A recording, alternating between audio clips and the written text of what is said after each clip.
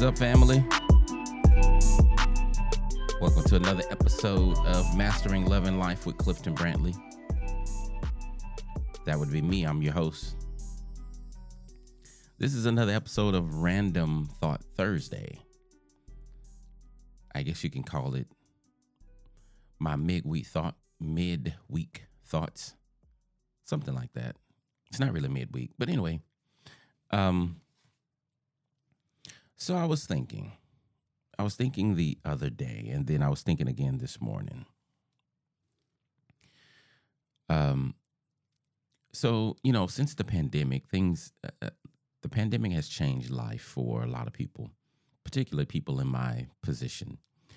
And as a result of the pandemic and some other things, last December, I decided to go 100% virtual. So in doing that, and really not just going virtual, but last year in 2022, I learned a lot about business and the way that I was doing business and the way that I needed to change the way that I was doing business. And so I've been doing a lot of learning, a lot of growing. But in that, I know that I may be, well, let me say it this way. So there's some things that I learned about, like storytelling and, like the importance of story and, getting your story down so you could tell it the same way every time and blah, blah, blah, blah. Just, techniques and things that you learn as a business owner and the kind of business that I'm in. And so what I'm about to share, I know I'm going to have to, this is part of me. I'm going to put this in a story. This is part of my story. But before I get there, this was on my mind and I wanted to share it. So here's the thing. I was thinking yesterday about why the real reason my marriage turned around. And I got to thinking, and the reality is the skills that I teach are also the skills that I use, but I've had access to these skills for a long time. Now, 2 years ago, I met Dr. Rick Marks, and meeting him, he taught me some other skills, about communication, conflict resolution. He taught me some other skills to help people deal with relationships, and I incorporated it into my marriage, right? But learning the skills did not change my marriage. And they were great skills. It didn't change my marriage because I didn't allow it to change me. And then last year, when I discovered this guy named Dr. Myron Golden, the way that he teaches the Bible and the way that he teaches business, the way that he teaches the Bible is what really hooked me. And then the way he teaches business is just good. But I really want to talk about the way he teaches the Bible. It did something different to me. And I know it's God's word and it's what God's word does. But for whatever reason, hearing it previous to Dr. Myron Golden, it hadn't gotten in. I don't know why. I can't say why. But anyway, once I started listening to him and truly getting into the word for myself, for my business, to understand what God says about marriage, because marriage is the business that I'm in, right? So start listening to God's word. Start reading God's word, studying God's word about marriage. And that is when my life began to change, meaning my marriage. Like, I thought about it for a while. I'm like, it's not me deciding to implement these skills. It's not me getting more knowledge. It's not the move that we made, like we physically moved to another place. And since we've been in this new place, things have been good, but it's not that. It is literally the application of God's word. That is what has changed my marriage. And y'all got to forgive me, my voice. I literally just woke up a little while ago and I came right in here to record this because it was fresh on my mind. And that's the way random thoughts work, at least for me. If I try to hold that till my voice kick in and my nose stop being stopped up, I'd lose the thought. I'd lose the thought.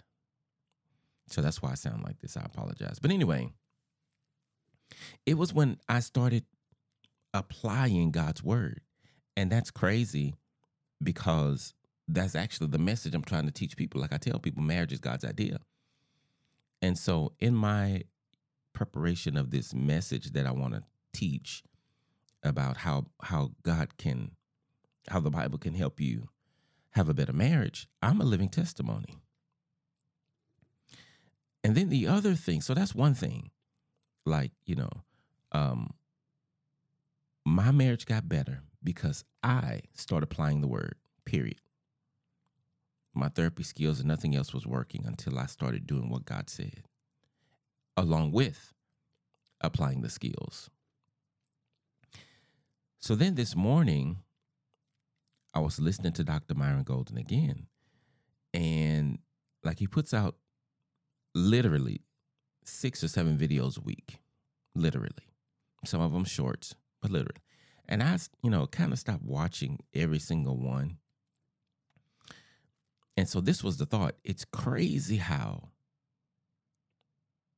you can be alive so long. And I don't even know if it's about being alive. It's probably just human arrogance, period. But I'm going to say it's, my confidence in my years. But be alive so long.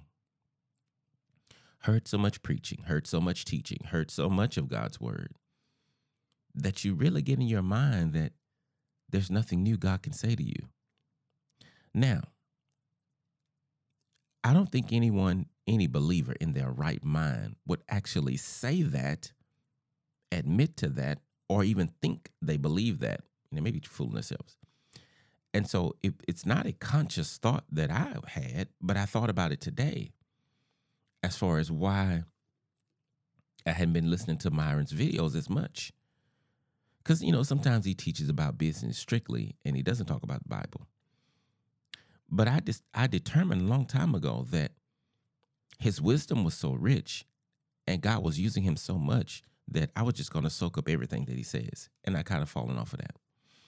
So when I was listening to him this morning, he was teaching on the story of David and David being chosen. Story I've heard many a times, right? But as I'm listening to him teach, sure enough, I hear a different encouragement. And then that's what got me to thinking, why would you think that you've heard everything God has to say? And I didn't know that I was thinking that, but I realized as I examined my subconscious, that's a deep, deep down subconscious belief. And then I thought about how ridiculous that is, because if he is the everlasting Father, omnipotent, all powerful, has no beginning, has no end. If that's the God we're talking about, how is it even remotely, kinda, almost possible that he can't say anything to you that you haven't heard? I don't think there's more. That may be the most ridiculous thought I've ever had in my life. It might be. But it just goes to show how arrogant we humans are. And it goes to show how powerful God is, because through the same story that I've heard maybe hundreds of times, I got a new encouragement. I got a new word. And it inspired me in a different way. And that was interesting to me. And so I just wanted to share with you. Trust God, trust his word. Don't allow drifting, right? If you haven't read, what's the name of the book? Outwitting the Devil. Really good book. And one of the things that the devil says in the book is like one of his most infamous tools to use is the tool of drifting. And drifting is when you're basically just kind of just going through the motions of life, just kind of haphazardly living at the subconscious level.